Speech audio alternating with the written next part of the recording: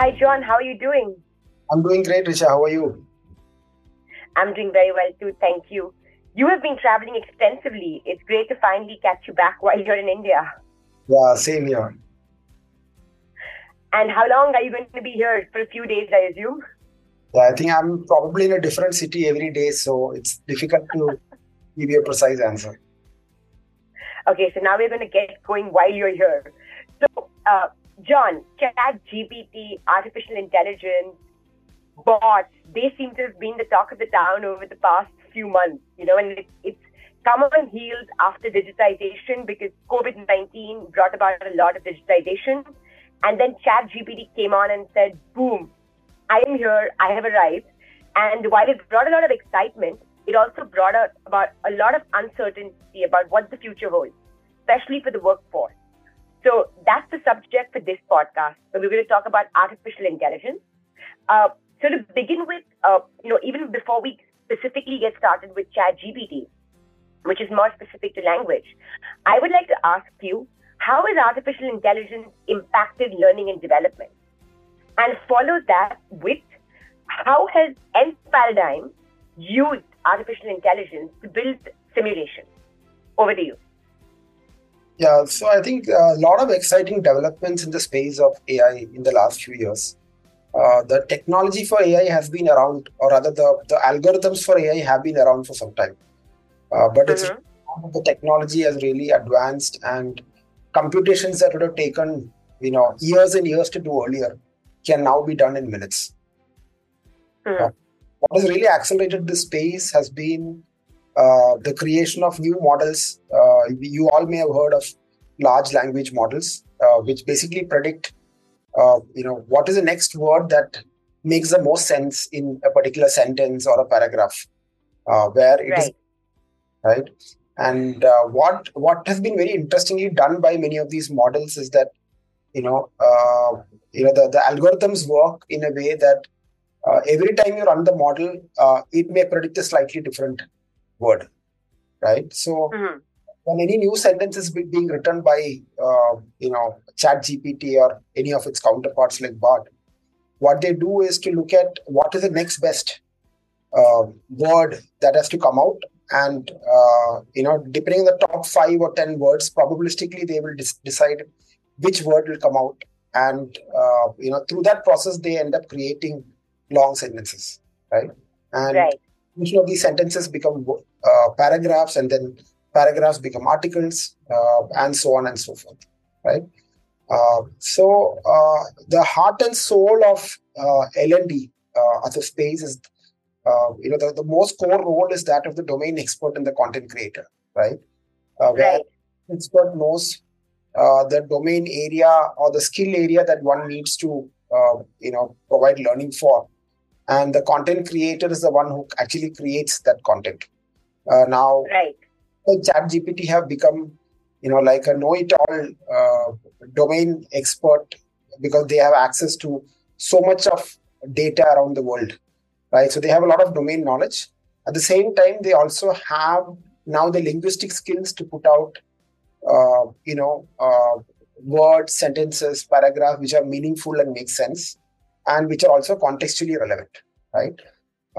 So this is a game changer for the L&D space, because the reliance on people who already have that domain expertise and people who can create engaging content, will go down, right? So earlier, because there are so many different domains, so many different skill set areas, you need a huge base of talent to be able to create meaningful content in different skill areas. Now, AI can significantly shorten that time, right? So you're still in a place where you still need human experts to curate content, but the raw content that earlier used to be created by an individual contributor, word by word, is now a lot of that work is being done by the GPT tools. Coming how this is really impacting N Paradigm. So the work that we've been doing in the AI space for the last few years. And I'd maybe highlight specific areas of AI that we are also using at our end, right? So if you look at Chat GPT, it is part of the class of tools of generative AI, right? So there are a lot of generative AI tools out there which are being used to create scenarios, situations, challenges that users need to navigate within our simulations. At the same time, just having text-based content alone cannot provide enough impetus to the learning environment, right? You need the learning environment to be very true to life, matching the real world. So we use different classes of immersive AI to bring this. So we use a lot of human-looking digital avatars, natural voice tones, lip syncing. We are doing a lot of work today with 3D video and experimenting with AR and VR to improve the look and feel further, right? So that's one class. We're also looking at areas of emotion AI to not only look at how the system interacts with the user, but also how the user interacts back with the system. What emotion is the user showing? If the user has to provide a voice-based input back to the system, can the system capture the user's emotion? Can it capture the user's language in terms of natural language? Can it process that natural language? So that eventually, instead of having a one-way conversation from a computer to a human being, you can also have a human being talking back to the computer, right? So that is where emotion AI plays a big role. Another class of AI that's actually been around for some time is attention AI, where you look at understanding what the user really was paying attention to on screen. Because in a learning environment, you're going to be putting a lot of inputs to the user. And in a digital learning environment, whether it's on their tablets or their laptops or their phones, you have a lot of information on screen. Can we use AI to know what the user is really focusing on at any point in time and make sure that the user experience is more relevant to the attention spans of the user, right? So that's another class of AI as well. So broadly, we are using AI for, on one hand, personalizing the experience for the user, personalize the experience to their industry, their role, their proficiency levels, and their attention spans. And a second dimension is that of what I call immersion, right? Making the learning very true to life, very real, very engaging. So these are the two directions that we're working on. So artificial intelligence is being used extensively. I mean, Chat GPT has probably brought it to the fore to common man. But what I'm understanding is behind the scenes, it has definitely been playing a role over the last few years, if not more. So that brings me on to the next question as to, learning is largely around products, especially when it's associated with tech. So can you throw some light on how artificial intelligence is changing the development of a learning product? Yeah, so there were a lot of things that machines couldn't do earlier, right? One, translate learning from one language to another. Secondly, being able to understand what a user is saying in free flow language, natural language. So these are two big areas which machines couldn't do. And also being able to generate, like I said earlier, generate language out of context, right? So you have a particular context. Can you convert that context into language, right? And can you use that to communicate the context to another party so they understand what the context is? Today, all these areas where machines have started taking over the territory that traditionally human experts used to have.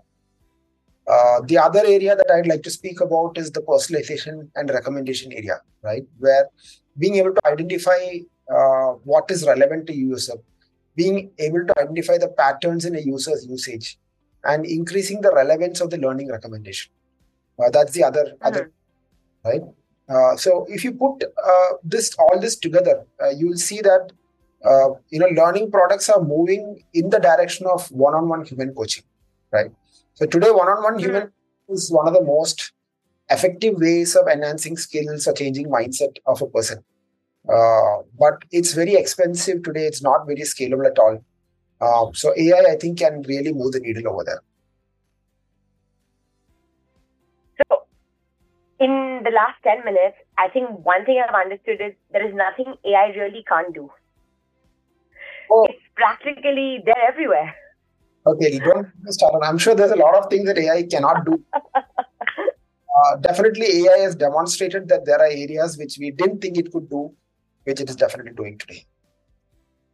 Yes. So on that note, that brings me to one of the most serious questions that the threat that AI has brought to the workforce, the dread that is amongst every worker, fearing for their job role, fearing for their work in the organization. That brings me to the question of do you really think tech will replace skill? Is a product designer worried that AI will take over? How are jobs changing due to AI? Yeah, so this is like saying that typewriters are going to kill jobs, right? If you rewind the clock 40 years back, or if you rewind the clock 100 years back, saying that the assembly line will make factory workers redundant, right? Right. So in fact, there is data to say that for any technology disruption in the past, for every job that was lost, there were 4 that was created, right? Oh, wow. The thing is, these jobs will be more high-skill jobs because the basic skills have been taken over by automation or by a machine, right? And that worker is not going to add value at the basic level, but probably at the next level of capability or skill, right? So technology will make it easier for human beings to produce outcomes that customers are ready to pay for, right? So customers will get better experiences, they will get better insights, and they're going to pay for that. And therefore, there is going to be money to pay for jobs that are part of the value chain of the overall outcome, right? However, you will need who are more skilled and who can leverage the tools to create the value and the outcome. Interesting. So I must tell you an anecdote on this. I type into Chat GPT saying, Chat GPT, what are the jobs that you will create? And it answers back saying, I can't tell you what jobs I will create, but I can tell you everything I can do. And it gave me 25 things it can do. I don't believe it. But John, you and your entire team work very, very closely with the workforce, with human resource departments, with learning and development. Are they ready for this tech shift? Is the corporate world ready for this dramatic shift? Because it's not a shift that's taking place gradually. It's a dramatic shift. How well prepared are they for it? Yeah, so AI is not a technology which is necessarily very easy to understand, right? It uses a lot of data, it uses a lot of mathematical models. So if you really want to understand how AI works, you need to know math, you need to know data. And those are the areas that a lot of people have a lot of phobias around, right? A lot of corporate professionals, people in HR in particular, definitely need to become more comfortable with both math and data, right? And understand these in a very simple layman way. What AI does is it interprets a lot of input data, a lot of source data, and it derives patterns, and then bases those patterns, it interprets other data or it generates new data based on the patterns, right? So if you look at almost any kind of AI, you will see that this is the common theme across these different classes of AI, right? So a lot of work will go into. So while the people who design AI models work on the algorithms, work on the weightages that the model will give different data points. At the same time, people who are users of AI models have to focus a lot on the input and the output, right? What data is going into and what data is going to come out of the system, right? And there has to be a lot of work to be done in terms of knowing, are we providing the right input data for AI to do its job without or with lesser bias, right? And is data that AI providing, is that representative of what you really wanted to provide, right? Because once AI is deployed in production and it's live, right, then you may not have control over what outcomes it's going to drive, right? In fact, just today morning, I was reading articles on AI-driven, wars, right? Wow. Two countries both use AI to fight battles each other, right? And AI recommends that you take a certain action in the battlefield, and AI actually, and if there's enough autonomy given to AI, right, you can very well imagine a situation where two countries go from peace to war in a very, very short period of time because AI takes decisions so much faster, But we still don't know if many of those decisions are the best decision to be taken at that point in time. This sounds very scary, just as much as intriguing. Yeah, but I think it's very similar to all the other technology that we've got as human beings, right? So even if you look at the nuclear bomb, potentially can eliminate all sources of life on Earth. But I think humans have been responsible, and I believe even in the space of AI, it's up to us to show the same amount of responsibility in leveraging the power of AI, right? Yeah, you've said this on the heels of my question of there's a shine in the sheen of AI that we've been reading about and we've been hearing about. But I'm sure there are a lot of things we need to be cautious and careful about because there's the good and the evil, like we've seen in Star Wars too. So can you tell us what one needs to be careful about when it comes with this kind of powerful technology at use? Yes, I think it's very important that, I'm not going to be talking so much about the doomsday scenarios here, but, for everyday outcomes, what is it that's going to be important? One, we don't ensure that we don't lose the human touch, right? Even today, a lot of AI-based copywriting, when you read the first two articles, they look very, very wow and unique. But once you finish 10 articles, you start seeing patterns even there, right? And things start sounding and feeling a little bit mechanical, right? And the same is true for AI-based scripts and similar AI productions in creative areas today. A lot of the wow factor of any new creation is its uniqueness, right? An artist has come out with something that people didn't really expect or predict. We need to ensure that get lost, and it's not that every artist is using AI to produce something that every other artist would have anyway produced, right? So that extra really puts the human in the human being, right? So making sure that that continues is going to be very important.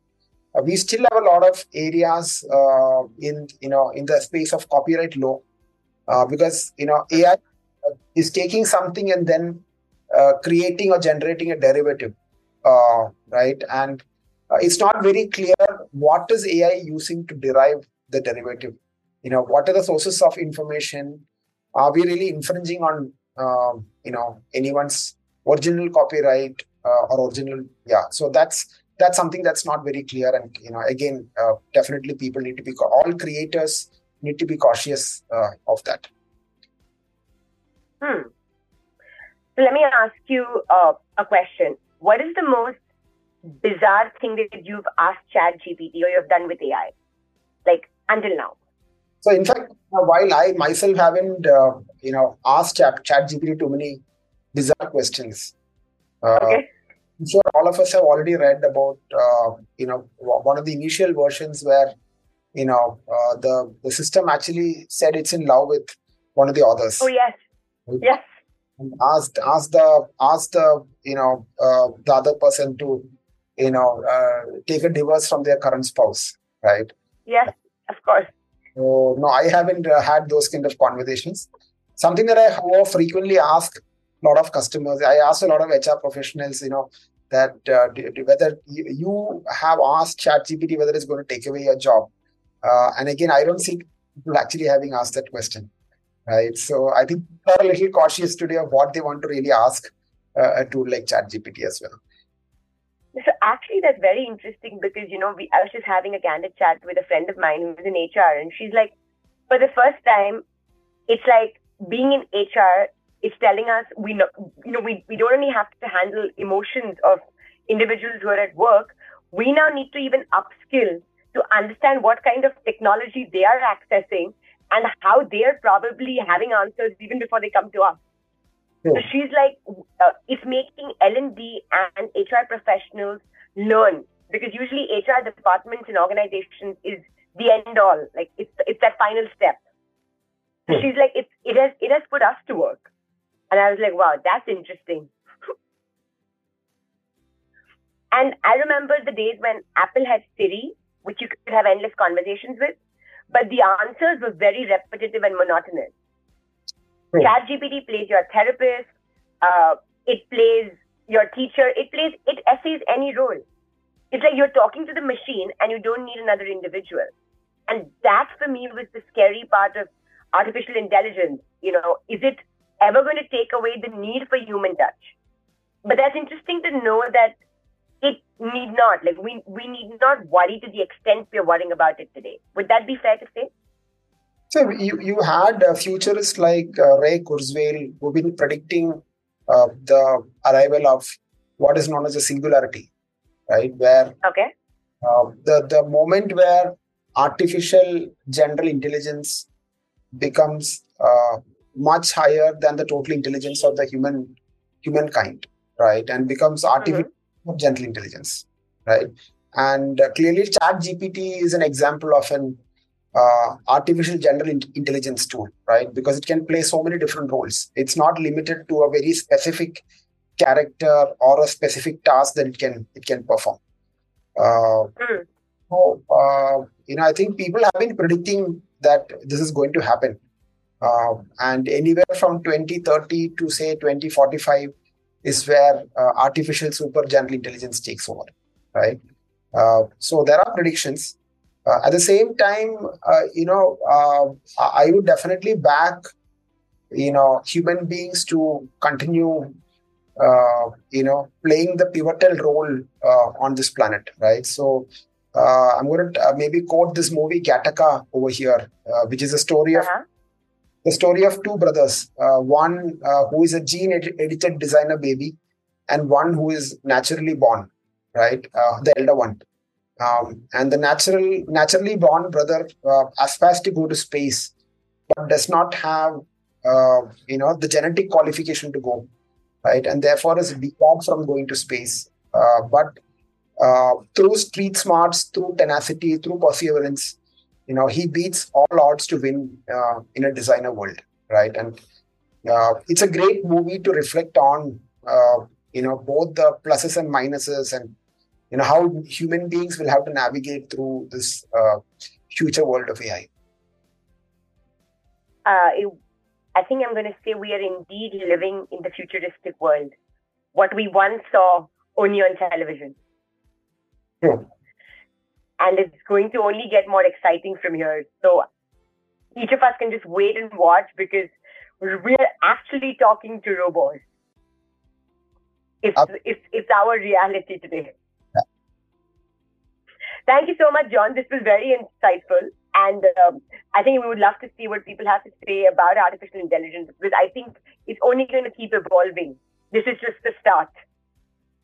Thank you, Richard. It was a great conversation. Thanks so much, John. You have a good Sunday, and speak with you very soon. Same here.